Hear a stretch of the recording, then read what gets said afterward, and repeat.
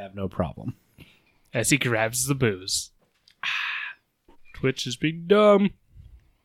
Let's go, Twitch. I enjoy a good Monday night. All right, we all ready? You want a caramel apple up before you're ready? Is this one of yours, or is this like... That's one of mine. Okay. If the label's not on the bottle, it's mine. Just got to make sure. I'm not a big fan of like the Jack Apple that they've done in the past. Like it's too sweet. Like you can't have that much sweet and alcohol, in my opinion. Like you're literally drinking the epitome of sweet and alcohol. This is a good mixture.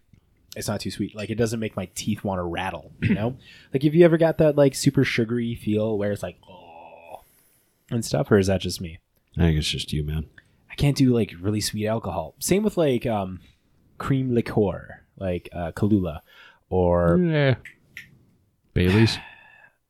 Bailey's. So, fun fact, I cannot drink the Monster Irish coffee drink because it makes me think of just drinking straight Bailey's. You ever had Bailey's in your eye? Did you ever drink Bailey's from a boot? How about this? We just started this fucking podcast. You know what I call this one? Close you can get to Bailey's without getting your eyes wet.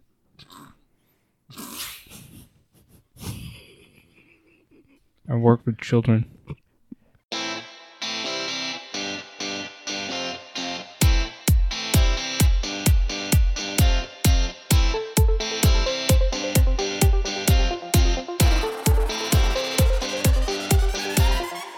Welcome to This Week in MTG with your hosts, Matt Olson, JB, and Danny Oakstad.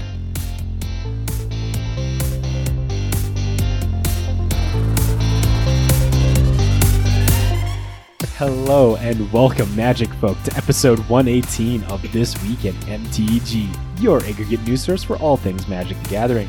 We're your hosts. I'm Matt. Over there we got Danny, who's taking a pull from a beer. Sir, it's cider, not beer. It's cider. It's alcohol. But it's not beer. It's Monday night. You got to get that. What is that? 4.9. That's actually like a 5.5. Is that a 5.5? If you want to be technical it's about a 5%. If you want to be technical about it, if it's distilled the proper way, it is technically a beer. No, it's not. For not. instance, malt liquors are beers. This is a wine, technically. That's why I said, technically, if it's distilled in a certain way, it's a beer. Yeah, I know like that. Mike's Hard Lemonades are beer.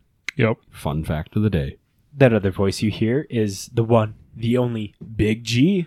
Where's Danny's soundboard for our entrances? Calm down here. We're working on that. I've shown him multiple soundboards. Yeah, you've only shown me one. And multiple times. Multiple times. And like, hey, I'm going to go get this. Oh, they sold it. Yeah, because I didn't have the money at the time. And then I look on Friday and it was gone. But we also have with us a special guest. We got a Mew from the Discord. Fight it out. What, have you never played the seminal PS1 Classics Tactics Ogre Let Us Cling Together? No. Can't say I have.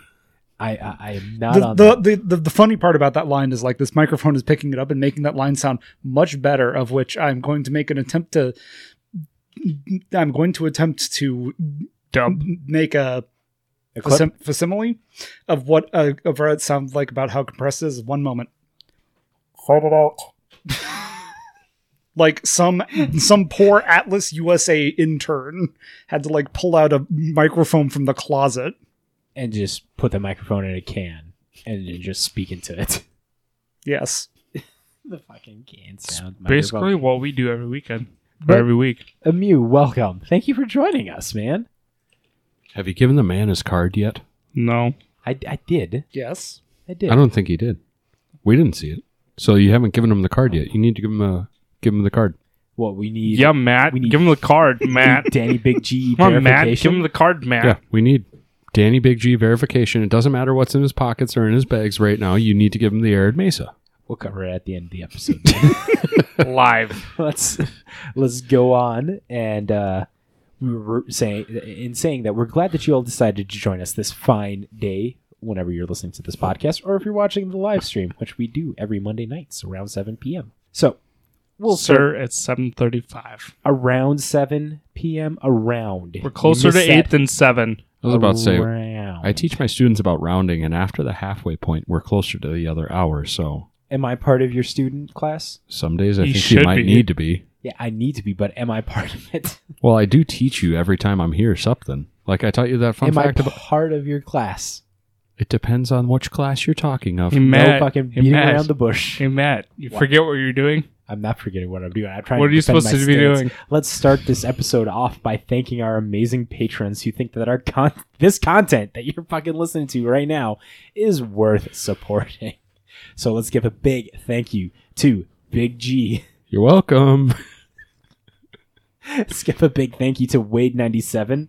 A big thank you to Chapman, D Moose, Mew the Fox. Thank you so much. What a coincidence. You are, like, honestly, crazy motherfucker. Why? Eh? Because he laughs at you. Fair enough. We got Colin, Noah, Slade, Third String Chapman, Nikki, No Modifier, Steve, and Jacob.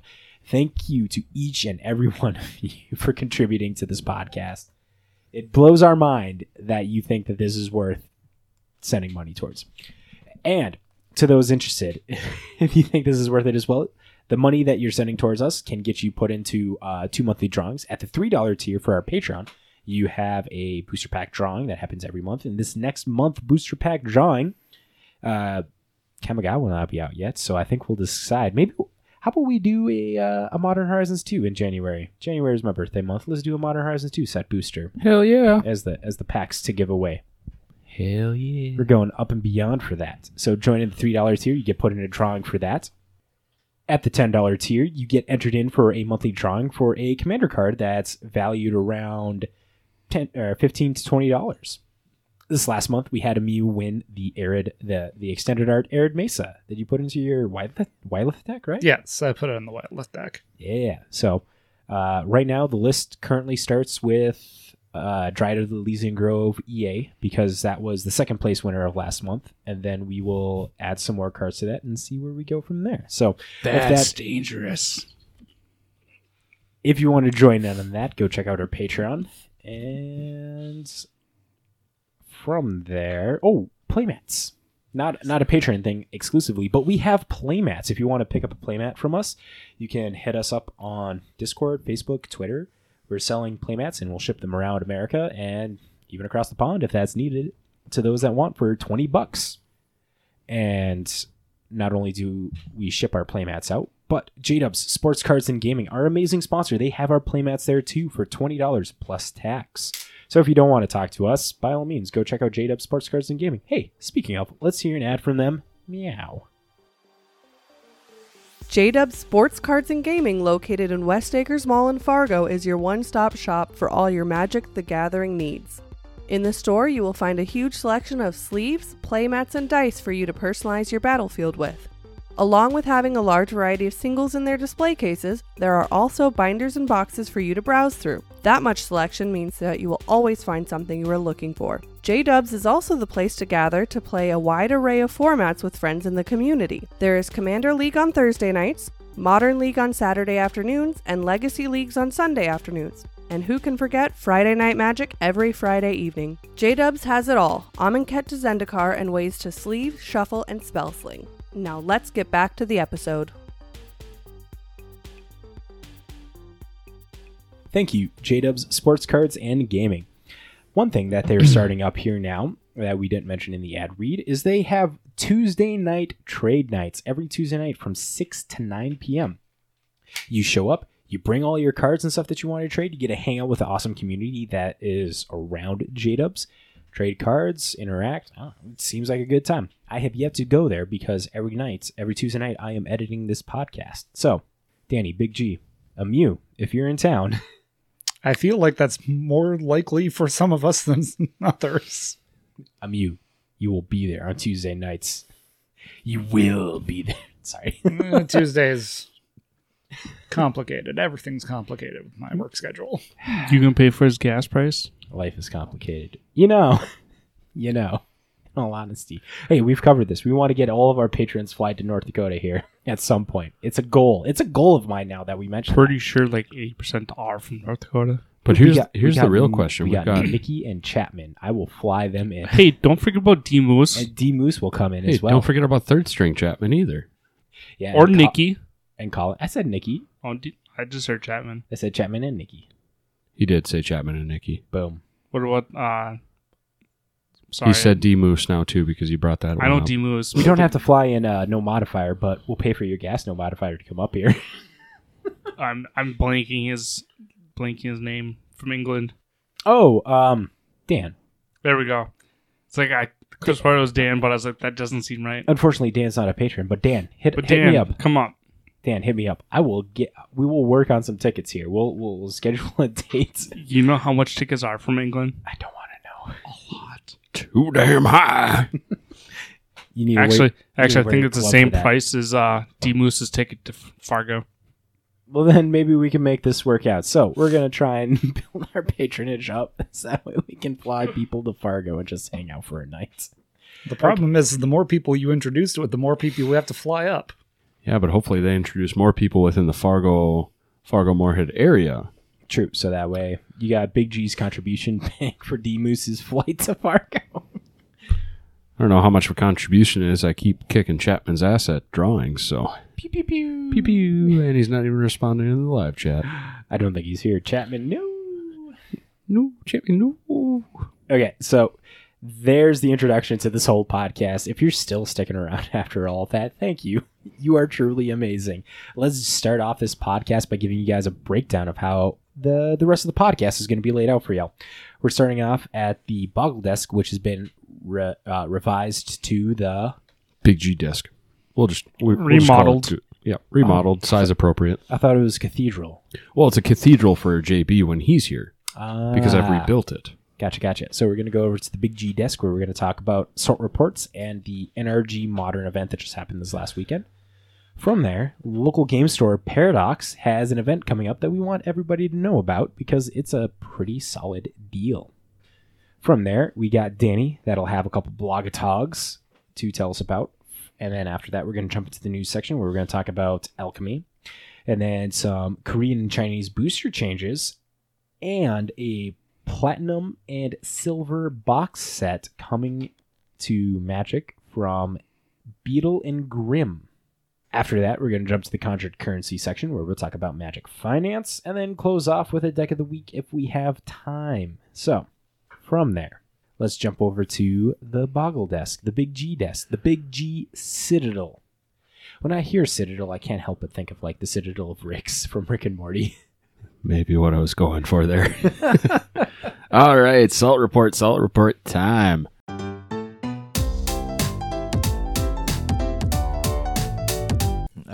We're not talking about it. What the fuck? It's the JB Salt Report. Honestly, I'm going to say the only salt I got right now is I really haven't had time to play Magic all that much. Okay. So the Salt Report, I know Amu has some stuff to add into this because Amu, you came to Fargo on Friday.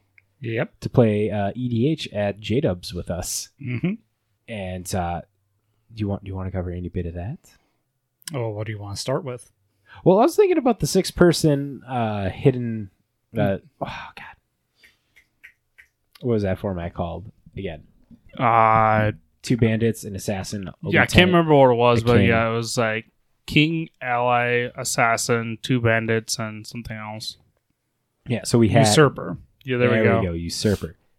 So we played, and I mean, I know the end result of this, and I was happy with it. But just so you know, I would have second sunrise twice the next, or second approach of second sun twice the next turn.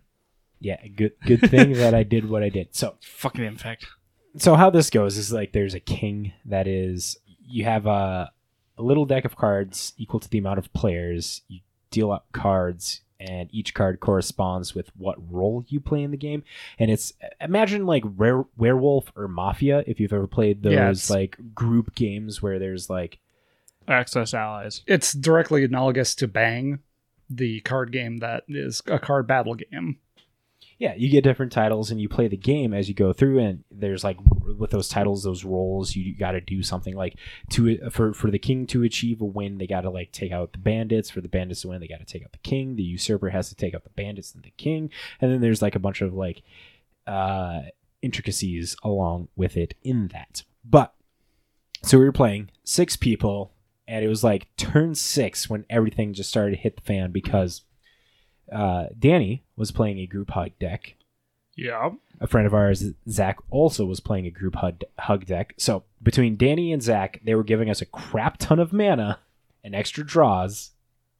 I wasn't really doing anything. No, you had Magus the Vineyard out. And that was giving everybody. Well, it's giving 2 land, yeah. But I wasn't giving you extra land. Like 2 additional mana, land. 2 mana extra is significant. Very significant. Yeah, well, I should have won that game. But you didn't. I got mana screwed. So in that game, turns were passing around. Everybody was looking good.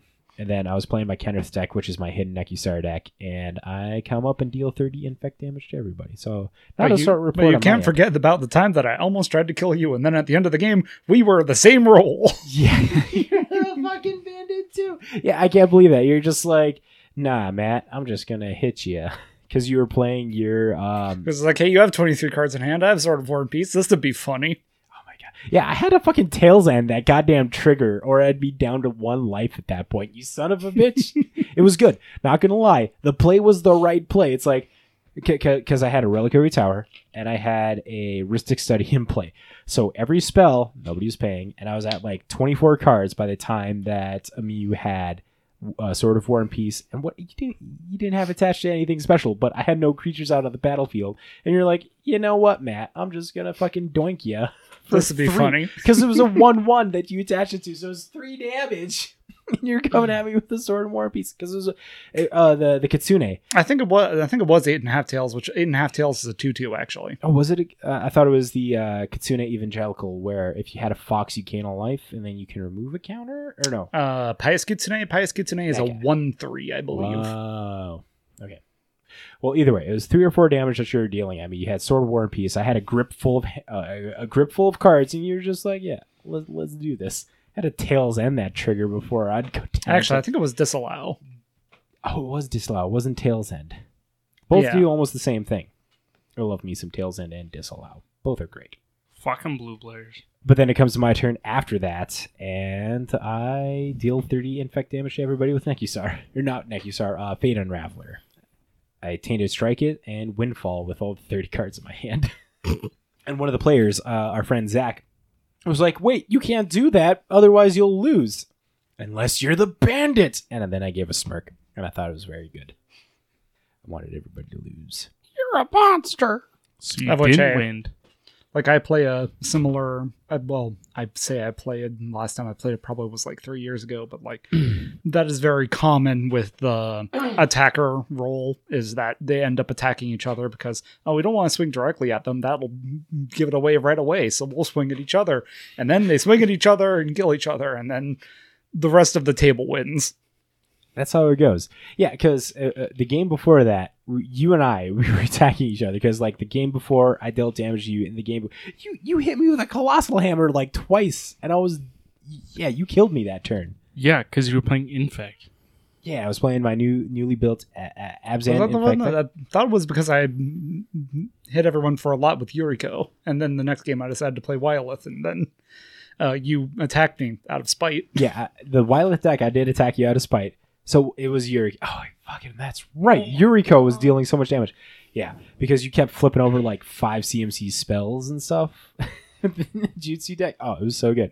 Straight for what it's worth, I believe I have an excellent luck stat. Yeah, I would agree. For how many times you flipped over a 5 CMC spell where it's like, cool, I'm hitting you, Matt, with Umezawa's descendant, the 1/3. Where, yeah, Tetsuko Umezawa, I believe it was. Yes. Yeah, so it's like, I can't block. I'm taking this damage, and he's ninjutsu and stuff that's making me discard cards. And I take extra damage from Yuriko. Oh, it was good. I was getting hit a lot. I died that game. Yes, but not for me. I did not win that game. Yeah, I got knocked out. You knocked me down to I was at 5, and then it was Adam that came in to close out the game with his Vrel deck. Yeah. You had a bunch of plant tokens he had made with one of the Vivians. Nissa, with Nissa. The Nissa that made 1 plant tokens from Battle for Zendikar. And then all of a sudden he Overwhelming Stampede because... Not Overwhelming. It was Overwhelming. The one where it's all Overrun. It's like a crater hoof. It is. It's Well, not it's over. No, Overwhelming stampede. Yeah, It is overwhelming. Okay, so overwhelming gives +X equal to the greatest power of creatures you control, and he had a 24/24 hangerback walker. Yep. So he gave like 6 plant tokens and his hangerback walker +24/24 with And trample. trample. And yeah, Mew just knocked us all down to like nothing. Like I was in like 3s or 5s. Danny it was designed to do. It did a good job.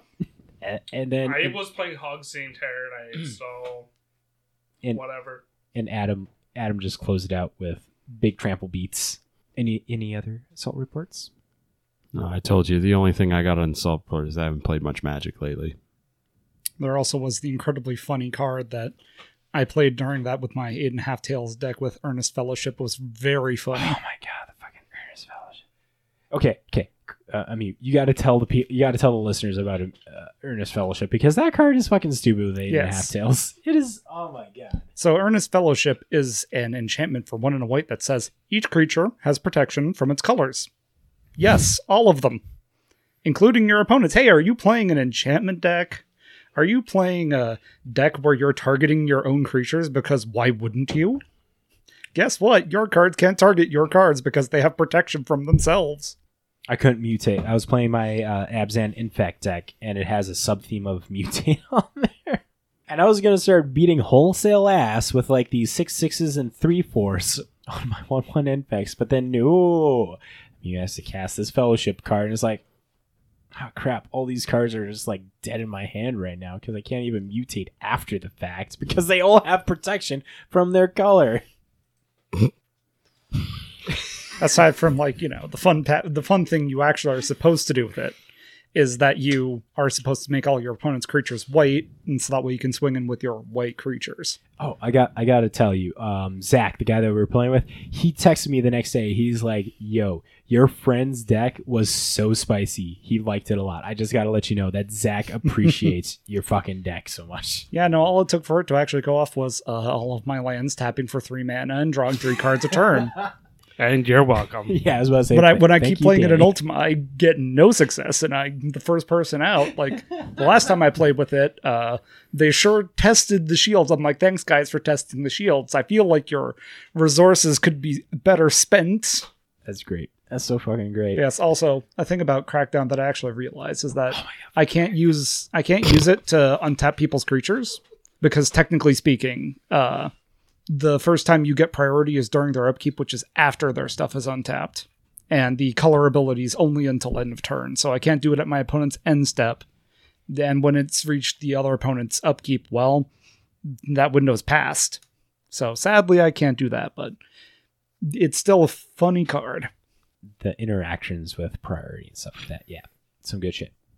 Okay. Big G, you want to talk about the NRG series that we have listed up here? Sure can. I can get distracted from Danny and I just sending gifts to each other. All right. So this last weekend we had the NRG series trial in Milwaukee, Wisconsin. This was a modern event. So just kind of running in the same spiel we did these last couple of times while I was here. We're going to go a little bit more in depth with the top 2 decks and then just kind of glaze over. No, Matt's getting to all the gifts. And then glaze over into seeing what the top 8 results were. So coming in at first place, we've got a Sultai Infect deck, which I know Matt would probably be so proud of right now. I am, yes. So jumping into the creatures, we've got 4 Glistener Elves, 4 Ignoble Hierarchs, 4 Noble Hierarchs, 4 Blighted Agents, and 4 Phyrexian Crusaders.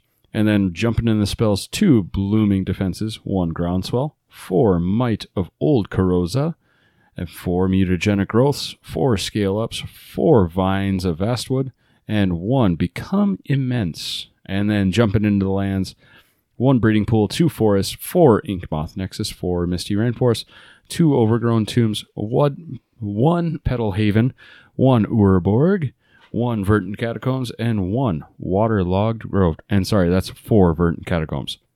And then the sideboard, we've got some Fatal Pushes, 2 of them, 3 Spell Pierces, because Danny loves his blue counter magic, 2 Veil of Summers because he hates his blue counter magic, 4 Endurances, and 4 Force of Vigors. So honestly, I've been looking at maybe doing an Infect deck for Modern just because, Matt, you know this. I like to keep the people guessing even if I'm known as the ally elf guy at Modern League.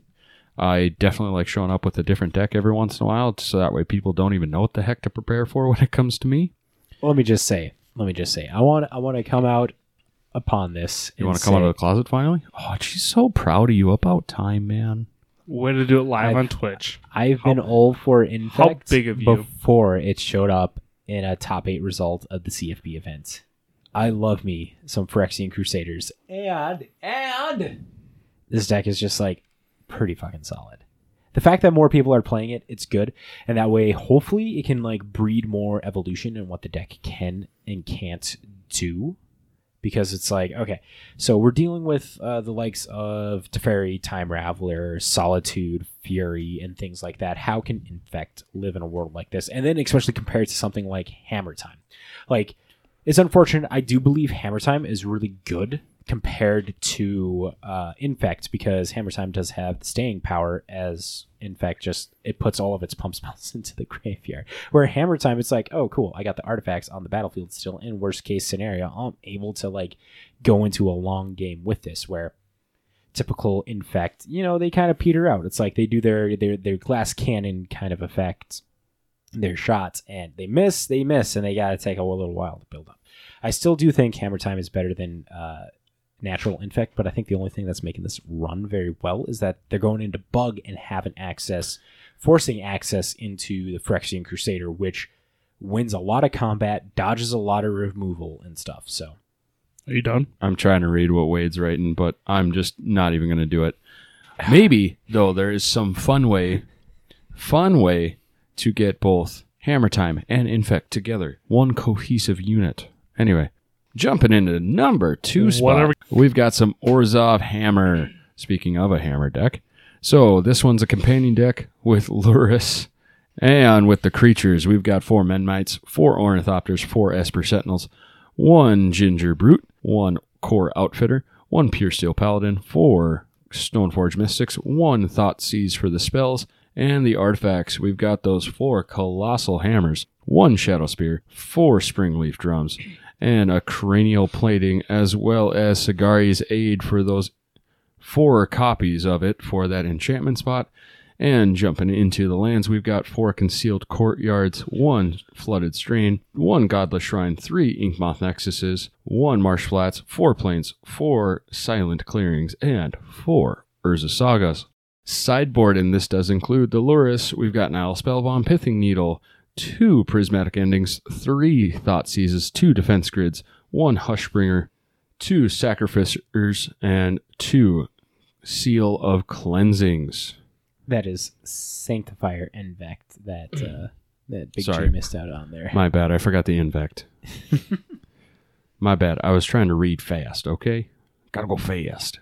So that way we don't take up all of our time on event results, like we did the one time. So then talking about this deck a little bit, I know for me, I have a hammer deck, and I just run the mono white version, but I also do have more of a Azorius hammer style deck, but it's more of the, I'm just going to suit up and go. And I like the counter magic to it. It's honestly very surprising. Looking at mtgmeta.io, the win percentage that Infect has against Orzhov Hammer is 0%. They're very non-favored in the Orzhov Colossal Hammer matchup. Infect is. Man, I wonder how that turned out then for Infect to place over. Do we have live footage of it? Do we? The top 8 matches. Let's see. 4-color Orzhov Hammer played against Shadow and beat it. Then this does not give me links. Yeah, well, while Matt's looking that up. Third place was a 4-color mid-range deck. This is an Urion deck, so it's got some Icefang Quaddles, Eternal Witnesses, 4 Omnath of Creations, some Fury, some Solitudes. Yeah, so it's kind of running that 4-color nonsense. We got some Time Warps in there, Expressive Iterations, that kind of stuff in there. So, honestly, I haven't seen this version of the deck, so Yeah, this is pretty much like going off the fact that it's like getting all the 4-color spells, good stuff, and blinking it with Ephemerate, because Ephemerate is really fucking good with Omnath, Fury, Solitude, Eternal Witness. And it's like you just keep getting them back. Like you cast Eternal Witness after the fact that Ephemerate goes at the graveyard, return Ephemerate to your hand, blink it, or cast it on the Omnath Locus of Creation, or Ice-Fang, Quaddle, or Solitude, or whatever big thing that's going to be removing the board presence from your opponents. This deck is putting up great results still. yeah. All right, 4th place, we've got a Rakdos Lurrus deck. So this has Lurrus as the companion, 4 Dragon Rage Channelers, some Ragavans, Modern Horizons 2 card after my own heart, and that's the Voidwalkers. I still want to find a way to just completely use and abuse that card. I can't find it, though. Move to Legacy. There's some pretty good shit with that. Yeah, I can't afford Legacy, man. Fun fact, Legacy is more affordable than you think. You don't need the fucking OG duels and stuff like that to be able to be competitive. You're right, you don't. Just a side note on that, but You don't, but I also work on Sundays, so I can never go to Legacy League. So, fair enough. and unfortunately, student debt and children outrank playing Magic on a Sunday. Fair enough. That's what my wife told me to say. She's the boss. She is. Matt questioned that the other day when we were getting the schedule set up. Oh, was really, like- man? I was No. no, I gotta double check with the boss and make sure my time off request gets put in. Request for leave of absence Yeah, is and my- requested or yeah. granted. And like originally, I'm like, does he actually mean his boss on Monday nights? I'm like, nah, he has to mean Shelby. So I fucking like, do you mean your wife? My exact response is, I said what I said. Yup. I'm sorry, you don't have to travel to come to the podcast. You just get to do it in your own house. There's a reason why it's at his house. Right. All right. So 5th place. Oop. Wrong button. So we've got Golgari Yawgmoth. And I gotta expand it out. There we go. So this one, let's see here. Actually, I haven't seen this deck before, so I'm looking at it. Don't worry, this is a little more of a toolbox variant of the typical Yawgmoth decks that we've seen in the past, because it has Essence Warden as a one-of, a Prosperous Innkeeper as a one-of, a Zulaport Cutthroat as a one-of, a Hapatra Vizier of Poisons as a one-of, and I'm assuming the single Rex Sage is in there for the Urza Saga decks or the Blood Moons that a lot of people do still play. But other than that, it's a typical Yawgmoth style deck. It's just like focusing more in on Court of Calling and Eldritch Evolution lines and stuff, because you can sack a Young Wolf to be able to get a Zulaport Cutthroat or a Prosperous Innkeeper. I think the thing that threw me off was that Vizier of Poisons in the deck. But it makes sense. Huh. Fun deck. All right, cool. Sorry, I got distracted. So 6th place then, we've got some Azorius Control, Matt's favorite deck to play against Danny and make him cry. Yeah, I'm not much of an Azorius player. Well, Grixis all the way. You like playing blue, so that's I what I was getting at. I do like playing blue. I just don't play. Well, you'll never have the chance to win then if you continue not to play. Again, just like you, I have other things that prioritize Magic. Luckily, I've managed to talk my wife into, because it really is, it's my self-care. I go play Magic, and that lets me do a reset as far as being stressed out and everything. So anyway, jumping into 7th place, we've got another Orzhov Hammer deck, and doing the quick rundown of the list. Yeah, there's something different, and I can't find it. They got the full. They got Old Force Thought Seizes in the side instead of having one in the main. Ah, that's what it is. Thank you. So Yeah, there we go. That's the only difference. And then 8th place, we've got a Grixis Death's Shadow deck. So this also has the Lurrus in it for the companion. 4 of those Death Shadows, Dragon Range Channeler, Kroxa, and a lot of things to make you lose life and make those Death Shadows even bigger. This is the Corey Baumeister dress down variant that we saw in like SEG the SUG event that happened like a month ago. Yeah. So there you go. There's your top 8. Like we said, a little bit more in depth for the top 2, just because I know that's what a lot of people are going to be looking at more so of.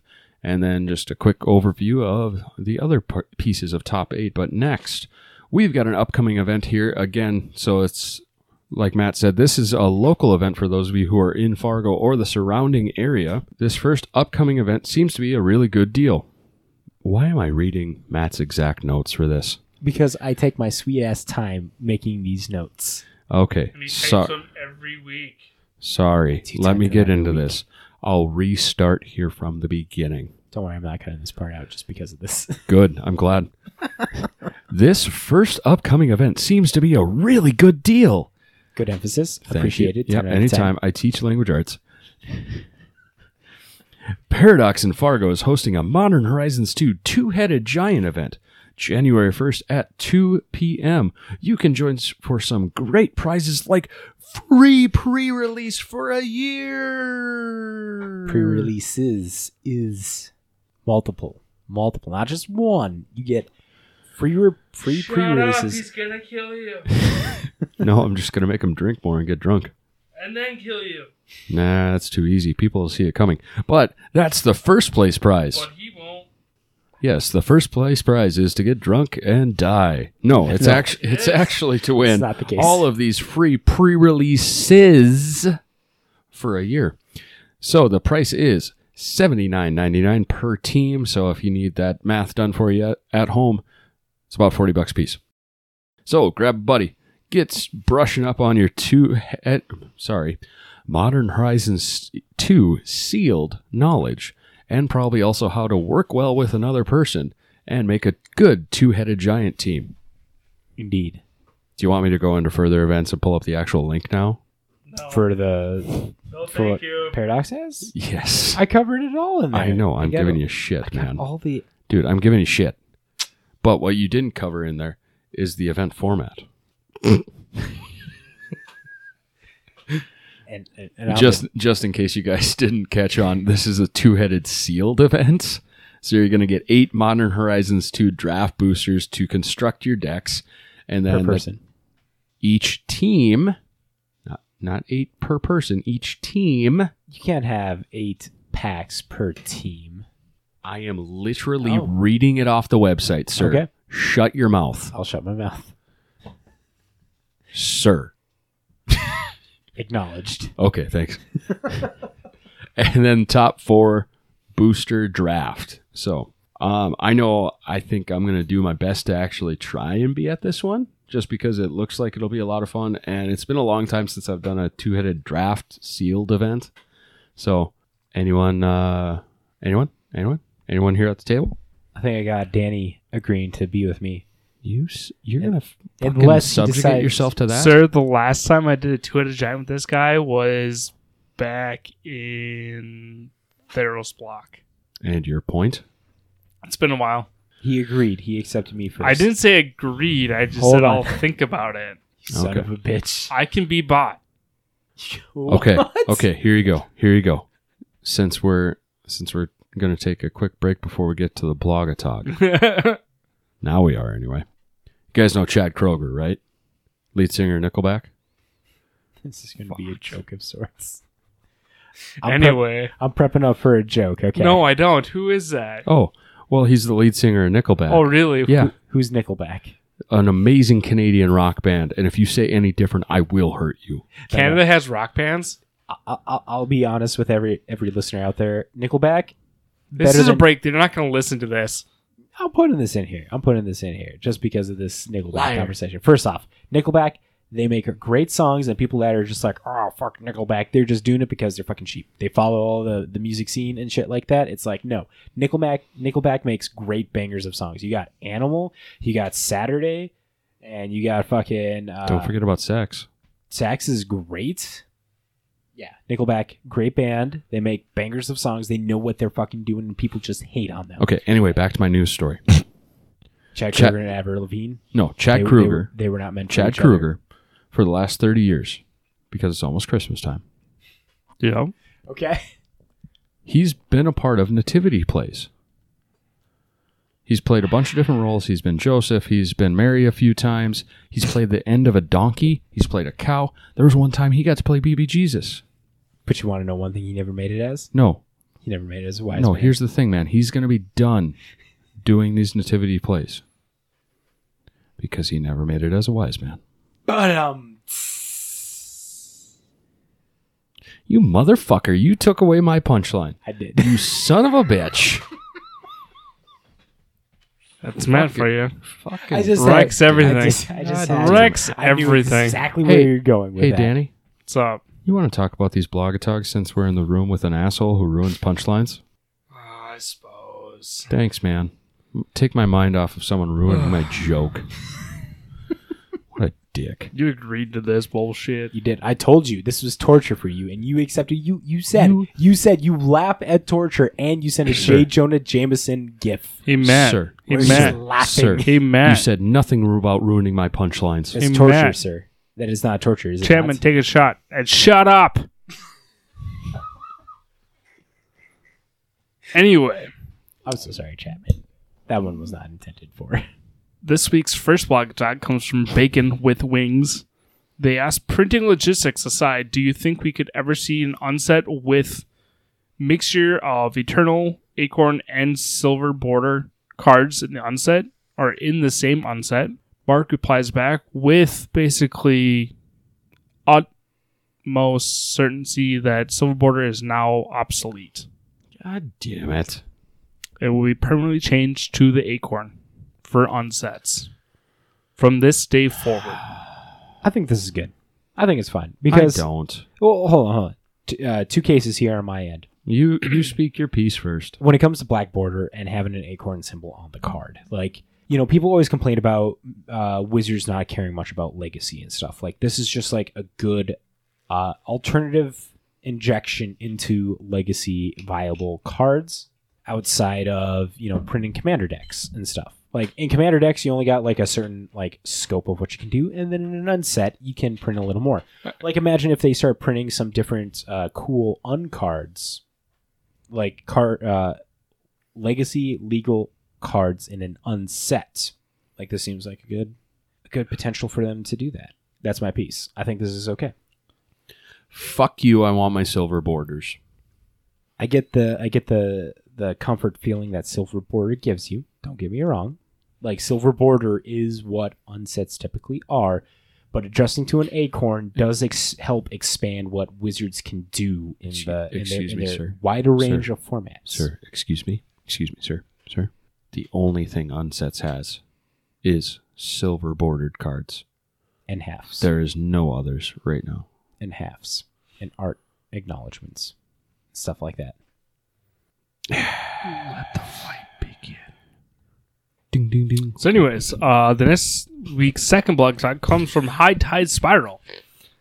He asks, or they asked, in the last few years, Magic has pushed so many boundaries in design, aesthetics, and types of products, but set structure remains remarkably consistent. Why does the gimmick sets remain off limits in contemporary design? I'd personally love to see some new sets challenging conventional set structure and deviate in game style. Mark's reply back is pretty straightforward. Again, this is his reply. Because the one thing that needs to stay consistent is Magic feeling like Magic. Gimmick sets are significantly harder to make, play less well, and don't excite the player base on average any more than a normal set. There's also no advantage to doing them except to say we did, and that's just a bad excuse to design something. So, unsets will always have the weird abilities, weird magic things. Yeah, but they're taking away one of the things that I get it. You got to change with the times and all that jazz, and yes, Legacy does need some attention. I'll give you that. But Legacy does get a lot of other things, like I know every card in Magic. Yeah. But specifically like some of those Secret Lair only cards, like the Walking Dead ones, and soon to be the Stranger Things ones. But yes, that is a very limited pool and everything, but I don't know. I think the cool thing about unsets is you'll still with the Acorn be able to tell that it is an uncarded and is not legal to play in Constructed. But I still think that's going to confuse a lot of players, even the more veteran ones of going, hey, what? Because especially lately, there's been such an influx of new cards coming out that it's hard to keep up. Well, wasn't there like 3 different stamps used for this unset? They got the Acorn. And They have an Acorn and nothing, and then the oval. Yep. Well, yeah, nothings are for like non-rares or mythics and stuff like they typically do. Like you only get the oval stamp on cards that are for rares and ups. It's not like they put the holographic symbol on anything that's below a rare. Damn it, it checks out. Yeah, I know it does. These are my last 2 packs I won. Daddy got yesterday.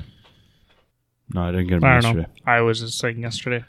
I don't know. Because knowing Matt, he's late on a lot of things. So. No, I generally get them now because I come and host. Yep. So Anyway, what are But your no. thoughts? Well, I was going to say, I do agree with the one thing that does need to remain consistent is the fact that Magic is Magic. Mm-hmm. Because, like, even as fun as it would be to have some of those unconventional means come into more constructed play, the amount of fanboy rage that would happen if anything like that were to change. Yep. Holy shit. Well, the last time we got something close to unset was Meld. I mean, That's probably the No. closest we've come to an actual unset ability. No. Was No, Meld. Mutate. Was it, well, Mutate No. is kind of I like... suppose a Mutate don't- would yeah. be kind of an unset. no. The most recent one we had is AFR because of the rolling D20s and shit. Like But dice, that was just on. dice matters. That was on theme to the set, though. On Yeah. theme to the set, but It you was can on do on theme with everything. Mutate is on theme to Ikoria. I didn't say unthemed. I said in theme. In theme. Mutate is in theme with what Ikoria was trying to do. D20 dice rolling is in theme with D&D. AFR, and then It was an unset, so I mean, he's not wrong, but I don't know. That one I don't necessarily count as much because when you're thinking about it, that one was a D&D Magic set combination, so you've got to have some D&D pieces to it. But if you do remember, Morrow went off on an article talking about what is going to be more standard in standardized Magic as compared to unsets, where dice matters is going to be a thing that's going to be in premium sets. Yeah. Like AFR from going forward. But things that are strictly unsets are going to be things that refer to flavor text, that refer to art styles and things like that. Like the difference is going to be there in just a more, I don't know, I get nuanced way. No, I get what you're saying, like that random count the words in your flavor text. That's how much of a boost your creature gets type of cards, but or referring to if it has an acorn in the picture or that kind of stuff. I get that stuff. That stuff's never going to come into regular constructed Magic play. But I mean, some of these things, like, I don't know, if we start bringing some of that into constructed, it's just going to... It's going to cause more problems Yeah. than anything else. It's not going to cause more problems, folks. No, Like, it will. It would. If you start doing in constructed, think about a Boggles deck that would have some kind of an enchantment that goes, count how many words you have in each one of the cards. are we talking about like the black border with an acorn or with an oval? That's just any Voltron deck. But But I'm specifically going with that one close to home for us. I get what you're saying, but it's going to be any Voltron deck. Yeah. But back to your whole dice rolling, I actually saw Blogatog last week or week before. Mark basically replied back to the fact that no one likes flipping coins. No one has a coin usually on them. Everyone has dice. Yeah. So we're going to go to dice rolling rather than coin flipping. I missed that Blogatog then, if that's the case. Yeah, That's that was a couple very weeks ago. I was going to post it, but then I was like, I closed out of Blogatog and then popped up and I mean, in all I honesty, missed my spot, but that's where the whole dice rolling comment came from. is because no one had dice. Yeah, how Or many no one had coins. Everyone has dice. how many times do you go up to an FNM or to a commander group and stuff where it's just like, yeah, dude, I got all these fucking coins, as compared to like, yeah, I got these D6, I got these D20s, I got these D4s. I know some people that have some of those specialty coins, like the Game Nights coin that they sent out a couple years ago and stuff like that. I know people that have those. Couple of years. Then it's It like has actually been a couple of years, sir, no, since I'll the agree. coin came I'll out. agree with you. A couple of years. It's been Okay. a while. But Anyway. dice is the thing. Don't say that any Mew more was going to times. say something before you guys both cut him off like Jesus. dickheads. But it's like part of the thing also is like is that Pokemon has lots of coin flipping, but they include a coin with like every one of their products. Like everyone has a whole bunch of those. Yeah, the trainer coin. Yeah. But it's like Magic doesn't, nobody has like a coin on them for Yeah. it. But like If you need a quarter, you have to go buy a pop. And that's usually by card, so no one has cash usually. And most people nowadays go, "Hey, I'm just gonna roll this D6. Evens are ahead." odds. Yeah. type of Evens a are thing. odds. But outside of that, like if we're gonna be like looking at what like Pokemon does and stuff, like I've always been a strong proponent of this, especially since Magic went to Magic Arena. If Wizards wanted to do anything, they could look at the Pokemon model of where they're like selling these pre-made decks, having coins, but with the codes to add in on Arena. I mean, they kind of did that with the Arena starter set. They did that with the Arena starter set, and they do that with the pre-release kits, but how often do they do it now? Like, you don't get codes outside of that. Oh, Promo packs. stick to the end of the episode. We'll have information on codes. Nice. But yeah, you guys got any more on your gimmicks? Nope. All right, Danny, back to your Candy Crush. I don't play Candy Crush. Fuck you. We're gonna add a break here. Add a break here. Add a break here. Quick music break here for folks.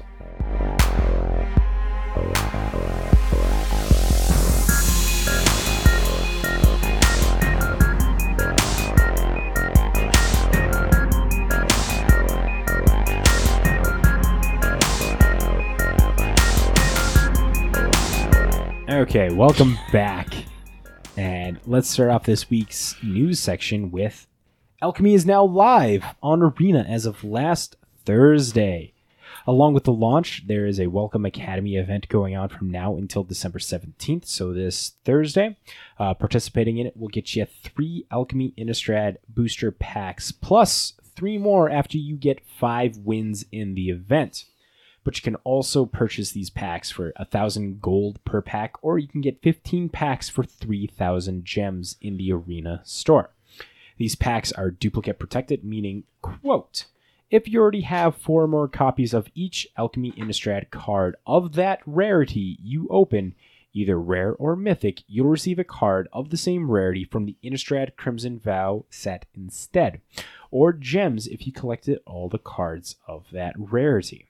So along with also having Arena being open, like another event that they got going on because of Arena or Alchemy being out on Arena, they have the Arena Decathlon.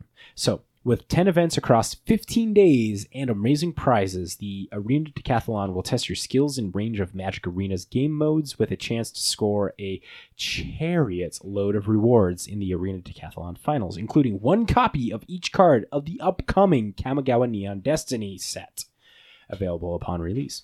Each tokens from each event from the scheduled dates below. You collect 3 tokens from different events to claim 1 Arena Decathlon Finals entry. Earn 6 tokens from 6 different events and get 2 Finals entries. 8 tokens from different Arena Decathlon events will get you 3 Finals entries.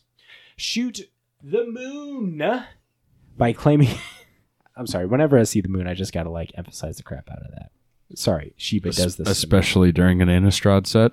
Beep, beep, beep, beep, beep, beep, beep. Shoot the moon by claiming a token from all 10 Arena Decathlon events, and not only will you get 3 entries for the Arena Decathlon Finals, but also an invitation to the February qualifier weekend, which will be Kamigawa. So from the 18th, coming up on Friday, you'll have an Alchemy and a Phantom Innistrad sealed event going on.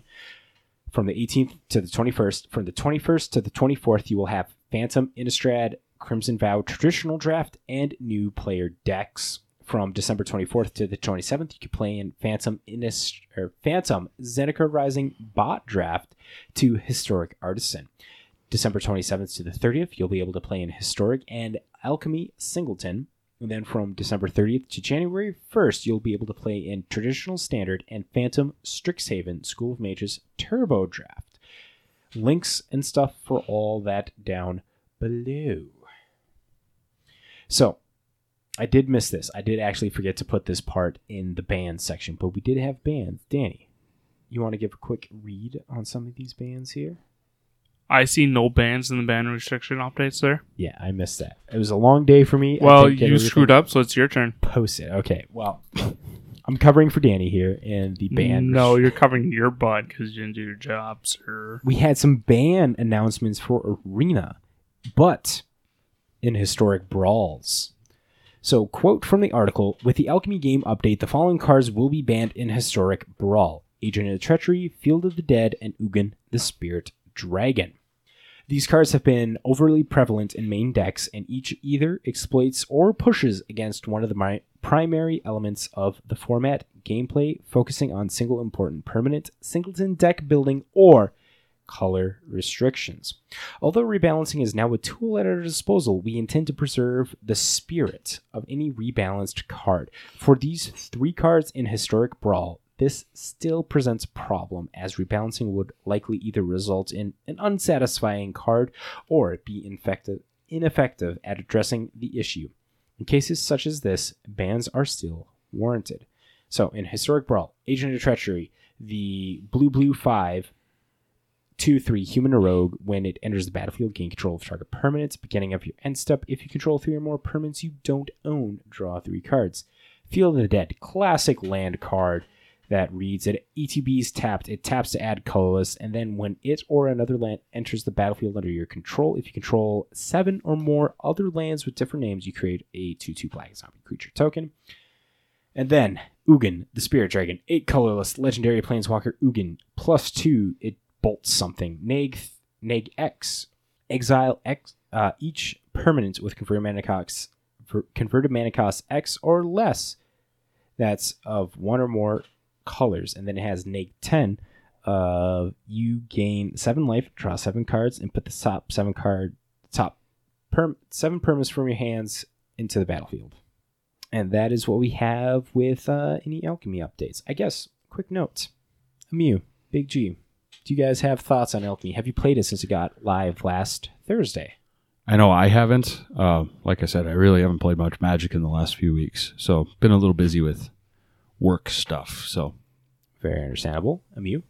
No, I haven't even logged into Arena because I was busy playing the new Yu-Gi-Oh game that had released on Switch. Very nice. Very nice. Honestly, though, that did remind me. I did try to log in last night and play, but I saw there was an update, so I'm going to update on my phone. Get that update going. Yeah, right now, as what I understand, I know the MTGA Zone, I think it was them that had a top 10 decks that you can look at to build an Alchemy-ready deck to play. I posted in the Discord. Speaking of Discord, if you guys want to join our Discord, go over to our Linktree, linktr.ee/thisweekinmtg. Click the Discord link and join in.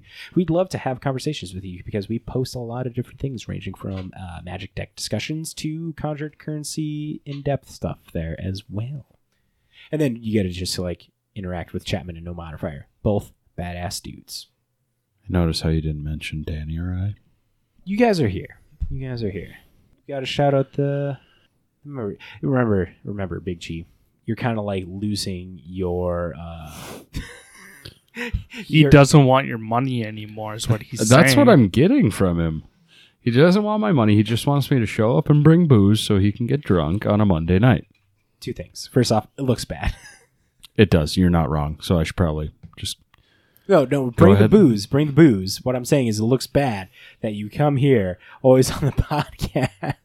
Well, no, that's what I'm getting and then at. You just crush Chapman's ass. Well, I got to stop giving you money so I can stop crushing Chapman's ass, except for if he adds me on Arena or we do some spell table, then I can crush his ass. There you go. Chapman, this is an official call out by Big G. He wants to battle your ass.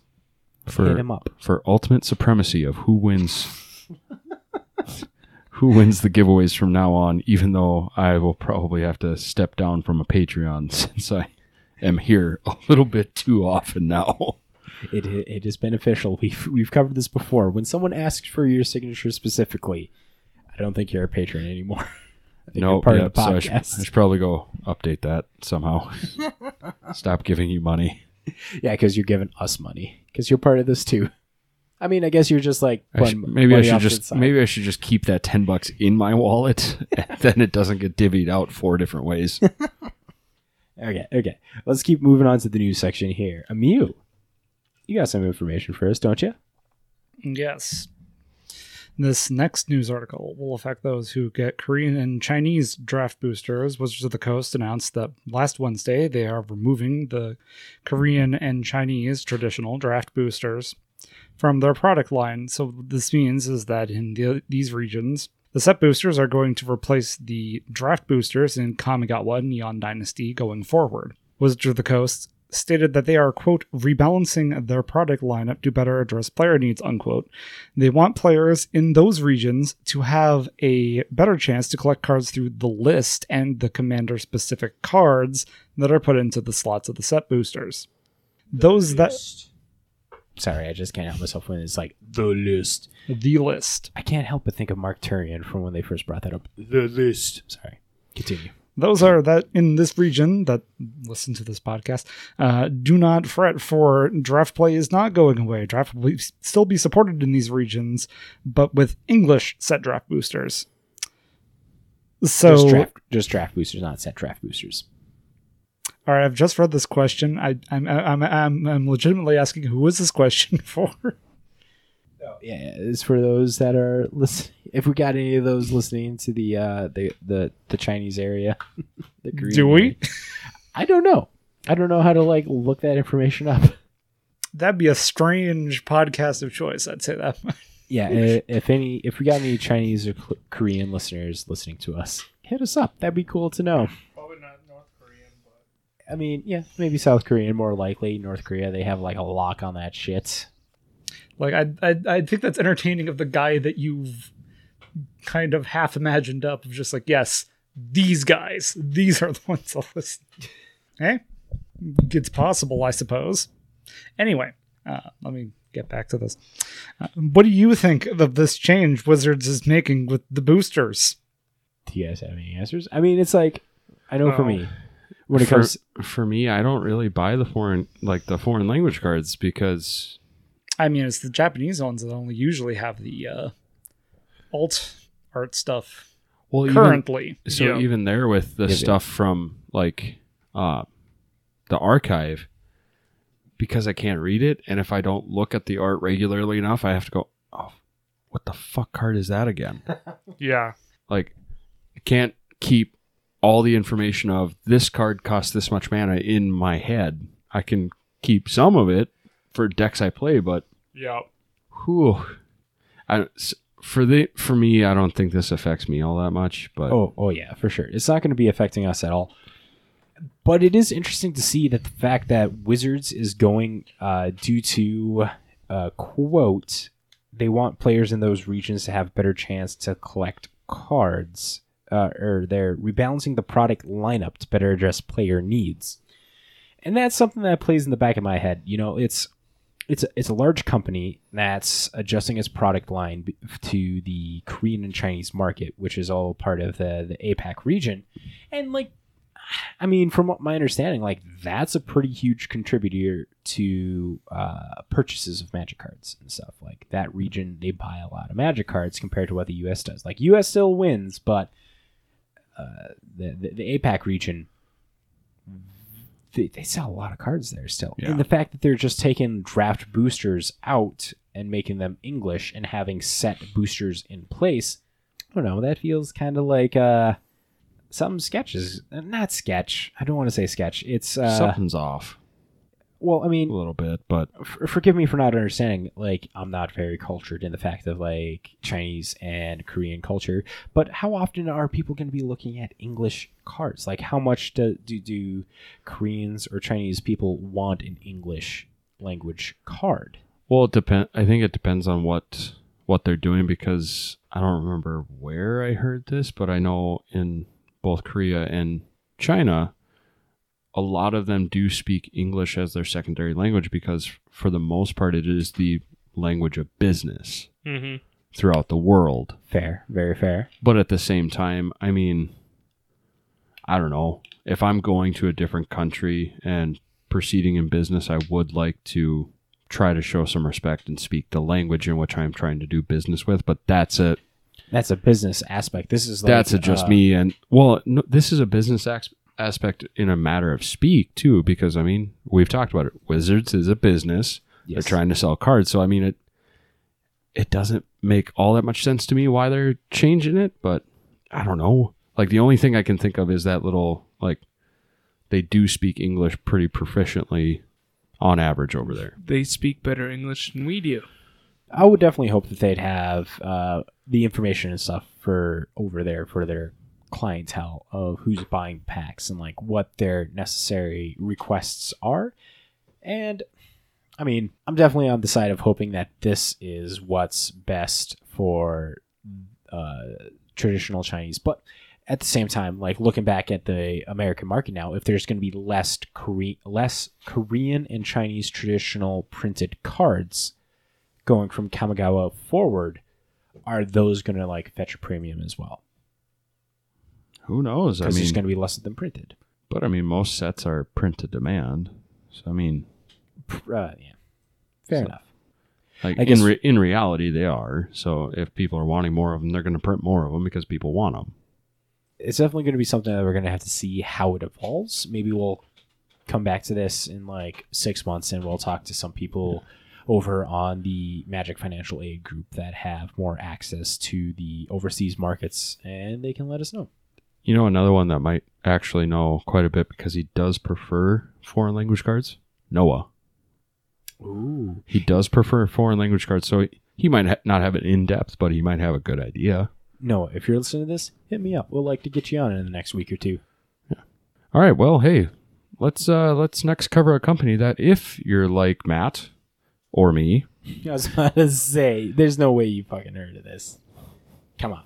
Be honest with yourself. No, I haven't, but we talked about it before the episode started. Sometimes you don't necessarily write the sentences in the best way, so I didn't know if this was you were thinking all of us did. Anyway, let's cover a company that if you're like most of us at this table have never heard of before, Beatles and Grimms, a tabletop company known for making premium box sets of D&D adventures like The Wild Beyond, The Witchlight, is now gearing up to announce a Magic the Gathering box on the 16th. Before we get into the Magic box, let's go over the typical box, what a typical box contains for something like D&D.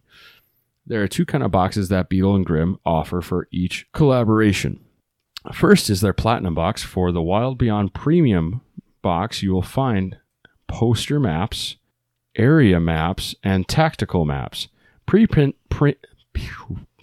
Pre-painted miniatures, an entire adventure book, a custom DM screen, Dungeon Master for those who don't know, a bunch of unique artifacts and tokens, encounter cards, and in-world handouts. Plus, in the premium box, you will find 4 bonus adventures, artwork from the book on high-quality paper, and a Platinum Edition box. These typically retail for around $500.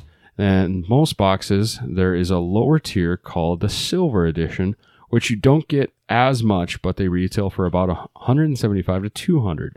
So as it goes for Magic collaboration, not much details have been given out, other than that there will be a Platinum and Silver box getting released along with Kamigawa Neon Dynasty in February. And as of now, you can get signed up for their update newsletter. We have linked down below. And I actually, while we were talking about stuff, I did sign up for the newsletter stuff. So I'm assuming, since it's coming out on Thursday, that it's going to be information coming along with the weekly MTG live stream that Blake Rasmussen does every Thursday. Yeah, probably. We'll get more information there. So what do we think this one might be? Like, should we make some hot takes before Thursday? Let's give some hot takes. Round table. Who wants to start off with? What's one thing you guys think this will include? Okay. Matt. So if this is going to be a box where like they put A module. yeah, like they're if we're going off of what they've done for like D&D, they've done interaction or they've done collaborations with Pathfinder and stuff as well. So they're having extra stuff that just kind of like enhances the game in general. So trying to think of like what they would do to enhance the card game of Magic in general. And this is kind of like maybe putting off to the side that they would have a D&D book for Kamigawa Neon Dynasty. Like they would have premium sleeves, they would have dice, and maybe like a playmat. Like that's my base of maybe like what their silver edition would have. I don't know what a platinum would include. Maybe instead of like just a dice, maybe it'd like the typical arch enemy click spin down counter. Maybe look at a coin. A coin or something like that. Yeah. Doubtful. But it's like, that's less like what I'm expecting of what's going to be in this box. And especially if something's going to be like $500, like previous, like not only is the Witch D&D set that they had, like they have a bunch of other collaborations, and box prices, the platinum box prices are around that $500 range. And a silver dollar, their silver box is around $175 to $200. Like, that's definitely a very they're marketing towards a certain clientele of Magic player that wants something like that. Like, I can't help but think that this is going to be like an EDH centric thing. Like, let's think of EDH tokens. Maybe there'll be specific alternative art tokens of maybe we'll have some like ninja tokens coming out in Kamigawa Dynasties. My hot take is it's going to be it's going to be similar to like the crates you would used to get from Channel Fireball. So it's going to have some of the stuff you talked about: sleeves, dice, deck boxes, that kind of stuff. I think it might take a little bit more lean towards Secret Lair. Oh, where maybe it's not a super drop, but maybe it's kind of like a premium drop. So maybe it has 3 certain things in it, where it's alt art cards that are hard to come by. Oh, that's good. That's a good fucking take. That's a really good take. So like, imagine all of a sudden you get like a new version of Eureka in an etched foil that's only a platinum edition Beetle and Grimm's. Yep. Card. And so maybe the platinum edition will kind of be that Secret Lair type of stuff, along with the sleeves, the dice, the whatever, and then the silver edition is just the sleeves, the dice, the whatevers. Okay. Emu. Something like this. What's moving around in your brain, Nero synopsis? So it's specifically something for Magic. It's not like they're releasing some kind of D&D supplemental material that happens to be themed around Kamigawa Neon Dynasty. Well, that's the thing. We don't have enough information. Like I did mention, it's like maybe they have like a D&D thing going on. Like they have done, like they just dropped their the Strixhaven book. Yeah, the Chronicles of Chaos or whatever, not Chronicles of Chaos, Curriculum of Chaos and stuff like that. But when it comes to a D&D book, they give us like a few months in advance. Like we knew about the Strixhaven book back in September or something like that. They're like, hey, it's coming out. Get your pre-orders in. Like I mean, they do have an actual book for the Wild Beyond the Witchlight, like the entire adventure book. So maybe that's the case. Like maybe there's a Neon Dynasty. So are you going into like a take of like if it's D&D style? Yeah, but that's what I thought this was originally. It was like they had a product for it for a premium that like maybe would come like a module and all of the other fun stuff. I mean, it's very believable. Again, they have partnered with D&D on several different books, like the Witch and the what's it called?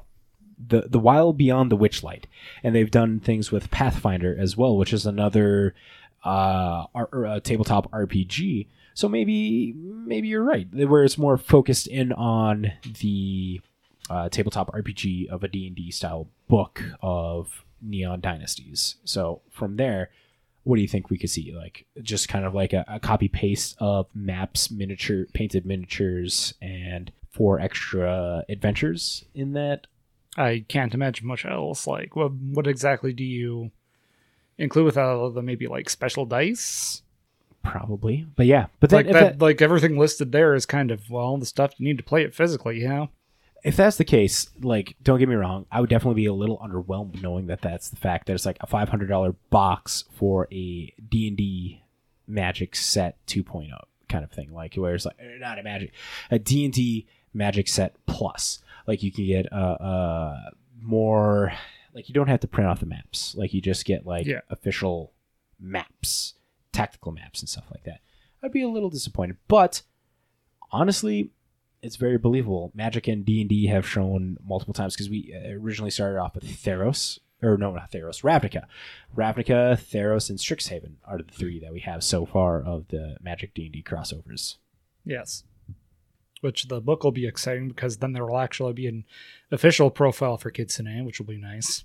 It's very true. It's very true. I did recently pick up the Theros book. It's right behind you. Yeah. I don't know if it's that, but yeah. Beetle and Grimm dropping some new stuff there. Yeah. Danny, got any hot takes that we haven't covered? Nah, he's shaking his head. He ain't even going to try to speculate. Nope. So I feel like this is a good... Because really there's only one of two ways of going, and both of you covered both of them. So it's either going to be a D&D set, or it's going to be Magic themes or Magic related items from a D&D producer. Yeah. I mean, let's think about it. Like, if they're set for making D&D boxes... If I'm leaning towards one way, I'm leaning towards a new D&D set. I'm going to lean towards stuff that contributes to Magic players.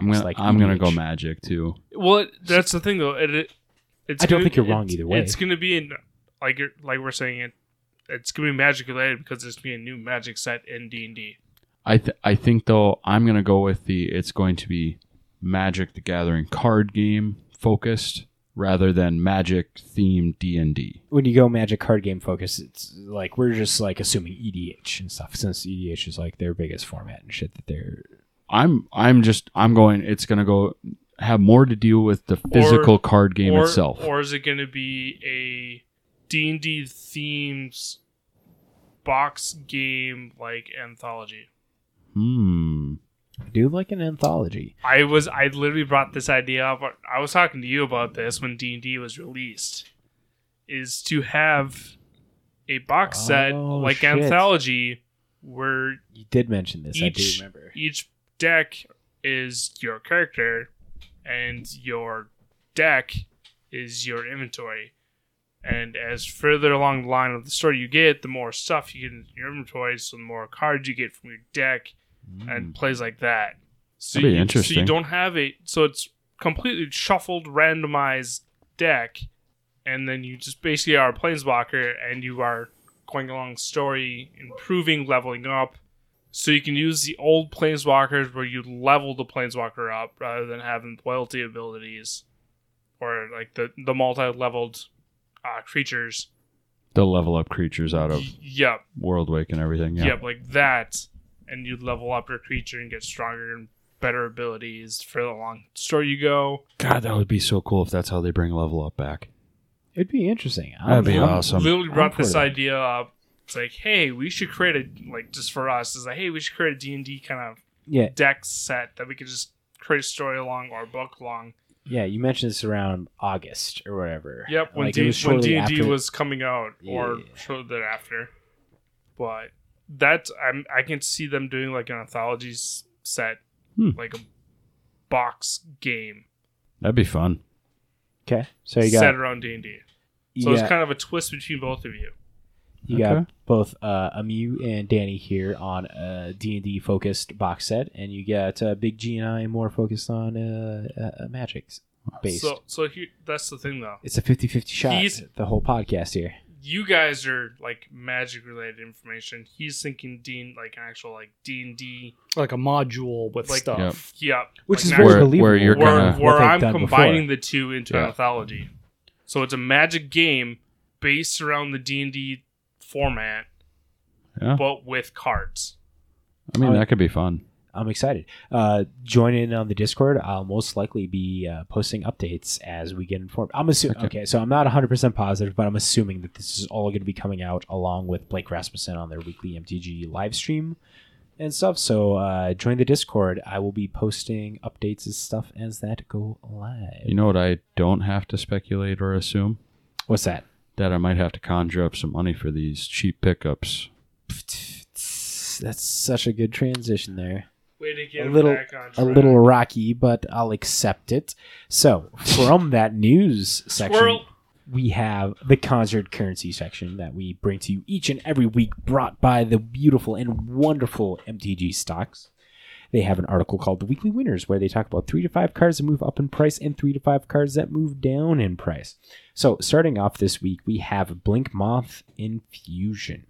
This is a blue 12. I repeat, 12 colorless blue for an instant speed with affinity for artifacts, and then you untap all artifacts.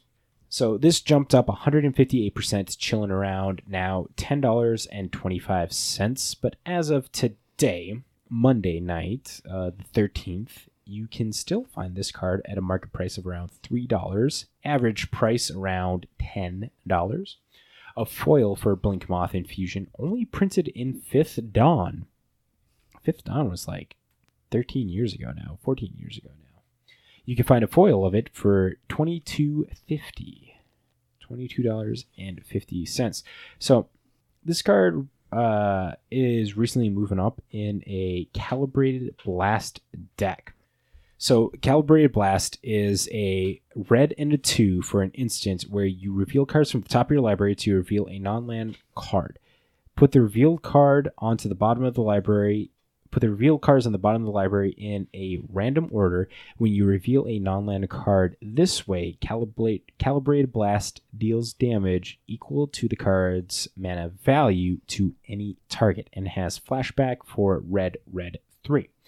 So this is showing up in another form of the Calibrated Blast modern deck, and it's kind of taken off because you got like the Scion of Draco interaction here, where it's the 12 mana 4/4 that gets it has domain, so the price is the cost of it is reduced equal to the number of basic land types that you have.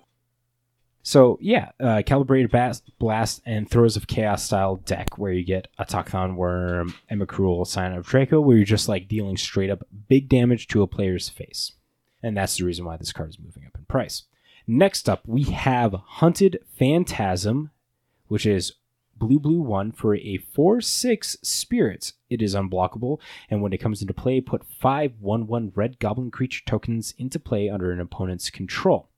This card has jumped up 117%, chilling around $6.50, but market price you can find for around $4.75, and average price moving up still around $7.44.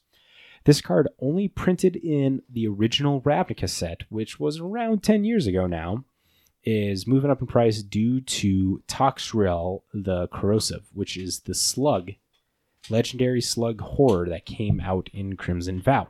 That reads, creatures you don't control get -1/-1 till end of turn, and then whenever a creature you don't control with a slime counter on it dies, you create a slug token. So you're pretty much giving these goblin tokens to where it's like you're giving 5 away, you're drawing 5 cards, and you're getting extreme value for 3 mana 4/6. And this is moving up in price due to the commanderness of Hunted Phantasm in the Toxriel decks. Next in the weekly winners, we have Spawning Kraken. Spawning Kraken. Blue 5 for a 6/6 Kraken that reads, whenever a Kraken, Leviathan, Octopus, or Serpent you control deals combat damage to a player, you create a 9/9 blue Kraken creature token. This has only been printed in the Commander 21 set. It pairs very well with Ramos Stromkirk. The market price, or the average price on this, is around $4.96. Market price around $4.99. It does have an extended art version that you can get in set and collector boosters from Crimson Vow Commander boosters. So yeah, Runo Stromkirk being a very popular commander, if I'm not mistaken, I think this is like in the top 5 commanders from Crimson Vow that people are really excited for, and people are building decks according to EDH Rec. And the Runo Stromkirk Serpent's Octopus style deck is picking up in popularity due to that. We do have a couple cards here in the number 4 slot. an Earl of Squirrel. It's a silver border card. It spiked to $83. The foil version of it did, but the normal printings of it are around $2.78. So this Earl of Squirrel is green 4 for a 4/4 Squirrel Advisor with Squirrel Link. So damage dealt by this creature also causes you to create that many 1/1 squirrel creature tokens. And then creature tokens you control are squirrels in addition to their other types, and other squirrels get +1/+1. So, quote here from the article itself. It says, because remember 2 and 3 winners this week are somewhat concise because they're basically repetitions of previous spikes, I figured I'd include somewhat special 4th ones. The foil version of Earl of Squirrel is going up hard. Its first spike is around $83 and saw an average price point of around $300. I deliberately did not include that price point in the header of this card for this article because I feel that's definitely a bogus number. When we look at the market price of this foil card, we see that it went up around $2 to slightly above $4, but it seems most foils have disappeared from the TCG Player and Card Kingdom marketplace. But also we have the other printing of Earl of Squirrels. Also, when we think that the price trajectory of the promo version of Earl of Squirrels, we see it has been steadily climbing up since May, and recently the market price also making a small jump from $1.40 to slightly over $2. That being said, in this version, there are still a bunch of them available over on Card Kingdom and TCG Player, unlike the non-promo version of it. So yeah, these cards moving up in price. If any of them pique your interest, go check them out. Now, who wants to give us some cheap pickups? Amiu, you want to give us some cheap pickups here? Sure.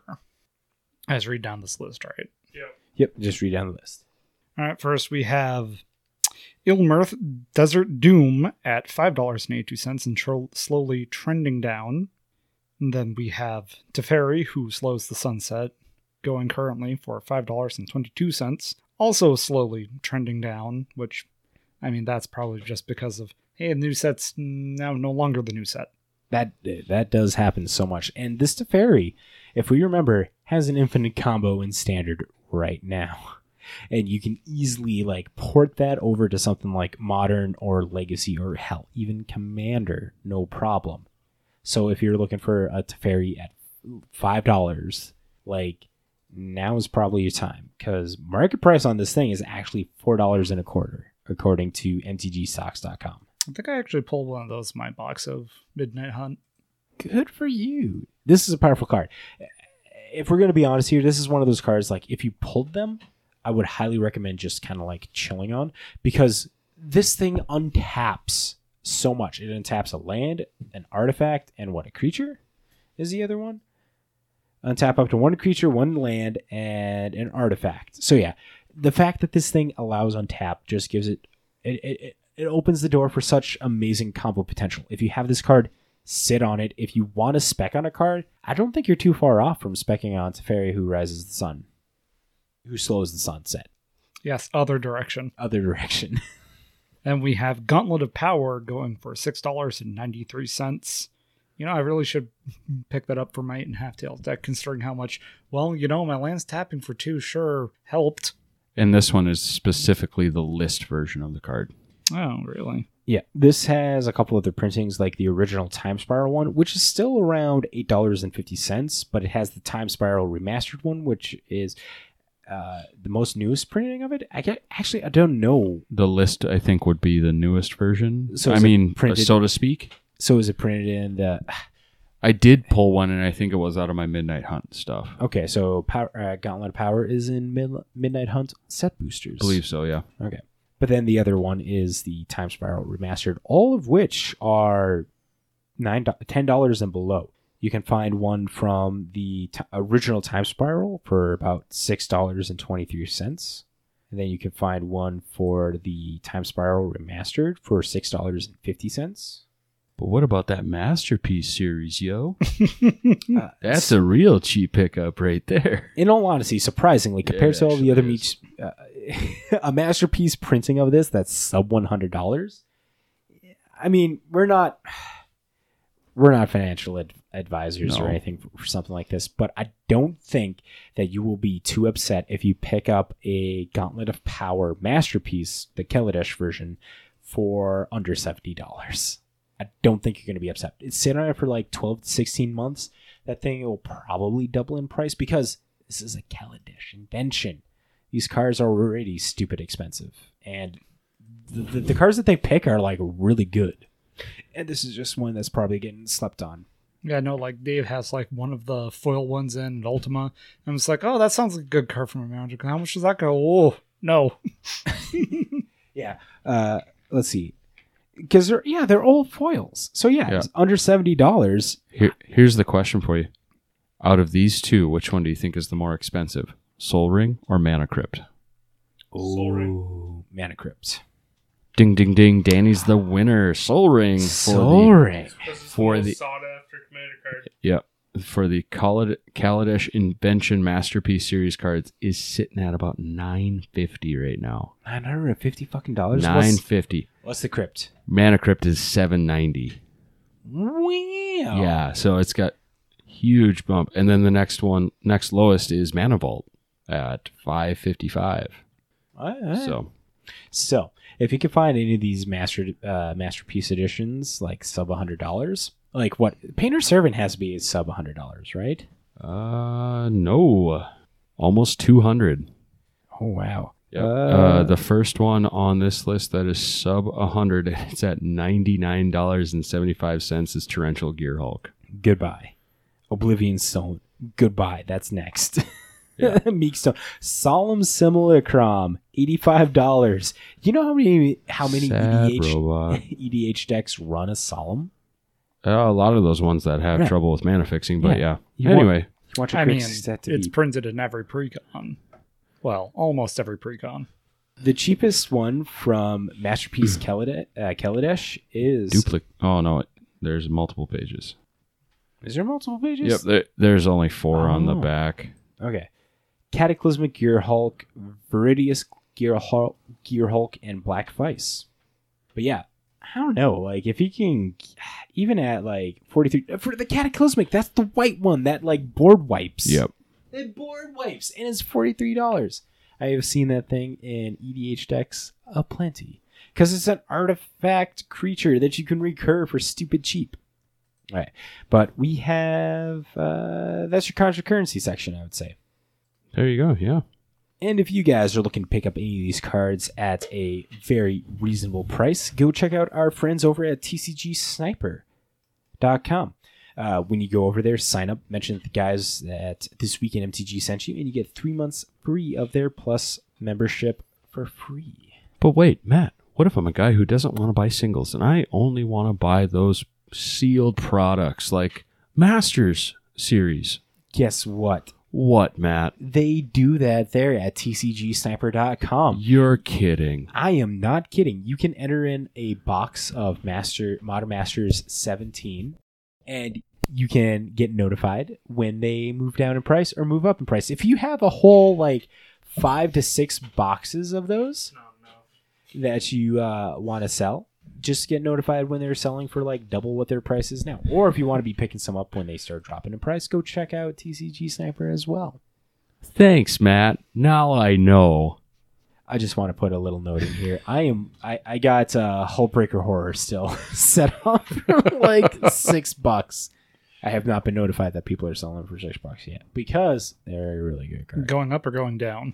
They're just kind of like staying steady around that $10 to $13 range. So going down. Yeah. Yeah, because You're wanting to pick them up. I want to pick them up at such a good price. Hey, I got a couple. I'll hit you up. Hey, girl. First off, I got a lot still on our open credit and stuff. Yes, you do. It's like- Especially with those 2 new cards you added to it. Cards, but they're gonna be worth it. Unfortunately, this week, MTG Sniper can't tell you when Matt will run out of his trade cred with Big G. Right. I am bad at that. But we do not have a deck of the week this week. We've kind of run close to that time, I would say. We have no modifier in the Discord saying it's like, you guys, you got to stop having a podcast that's longer than an hour and something minutes. And here we are, probably about an hour and 30 after the edit of this. and stuff. So, Yet Danny's still sitting here going, I could be in bed right now. hey, we are much sweeter to be around.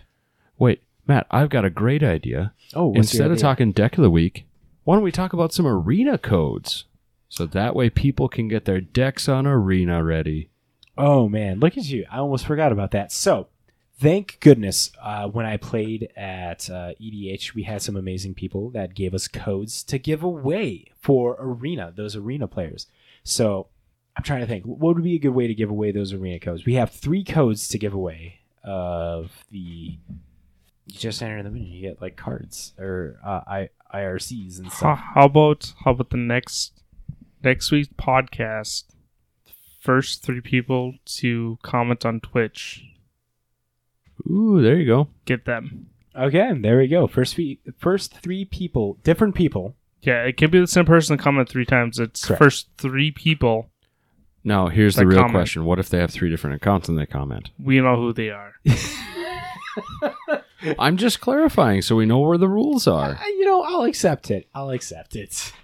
Okay, so first 3 people that comment on Twitch next week, they will get a code. We have 3 to give away, and you will get a code to Arena to open some of those IRCs and whatever that you get from the F&M promo packs. Nice. Because I don't play Well- Arena, and I'm not giving mine away.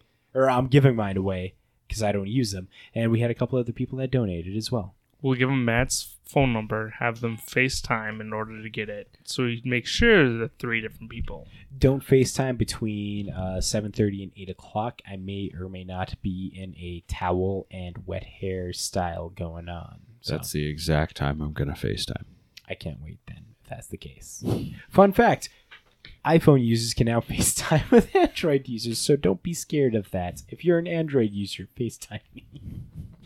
Hey, Matt, why don't we go ahead and end this thing, man? Please, before it gets any darker. It's not dark. It's not dark. With you, Oh my everything is dark. Gosh. So thank you all to you legendary magic folk for making the end of episode 118 of This Week in MTG. And another big thank you to our lovely, lovely patrons, Amu, Big G. Thank you so much for being patrons. Why? I don't know, but we definitely thank you for it. And we want to give a big and lovely thank you to our sponsor, J-Dub Sports Cards and Gaming. Go check them out for all of your Magic purchases. Make sure to join them tomorrow night or tonight if you're listening to the edited version of this, where they have their Trade Night Tuesdays going on. And I'll probably be there again on Saturday for some Modern. If you want to come and kick my butt at Modern, please do. I will put a Post-it note on my ass for you with your name if you let me know that you're going to be there. And with that, if any of you guys have anything else you want to add, Danny, Why am I here? Big G, Fuck yeah, party on. Amu, you got anything you want to add to this? Thank you for dealing with our shit. Mainly Matt's shit that you listen to every week for some Yes. reason. He says yes, like he listens to it. He's like, I gotta give it like a month. Like maybe once a month I'll listen to it and stuff. A little more than that, certainly. There we go. Be truthful. You just Turn your binge. mic on. I turned it off because I thought we were done. You We're never done. you binge listen to the episodes, don't you? Be honest. Don't lie If to it's only us. once a month, you've got to binge listen to Well, these things. it's more than once a month, certainly. Okay. He binges 2 at a time. One What for each, listens? one for each hand. I don't think my phone can do that. Little side note, I know the last time that you were on a mute, so your mom and my mom are good friends, Yeah. and my mom hit me up saying, is like, yeah, your mom didn't like the episode because we swear too much during it. I'm like, oh, I was not, because I wasn't expecting your mom stuff. So, Well, when your moms are friends and your mom listens, she's going to make sure her friends listen to it too. Jewel, if you make it this far, I am so sorry. We love you so much. I don't know you, but I'm sorry. I'm sorry that we swore so much, but I have to get it out at some point. I can't do it in the school setting. And with that, we will catch you folks next week. See ya. Congratulations! You made it to the end of this week's episode of This Week in MTG. Your listenership means so much to us. Make sure to follow the podcast over on Apple Podcasts, Spotify, Google Play, or on the podcatcher of your choice. You can watch the live stream recording of the podcast every Monday night at 7 p.m. Central Standard Time over on YouTube and twitch.com/thisweekinmtg. If you would like to get in touch with us, you can send us a message to our Facebook, Twitter, or send us an email at thisweekinmtg@gmail.com. For all these links and more, check out our link tree at linktr.ee/thisweekinmtg. Thanks so much! Shoot the moon.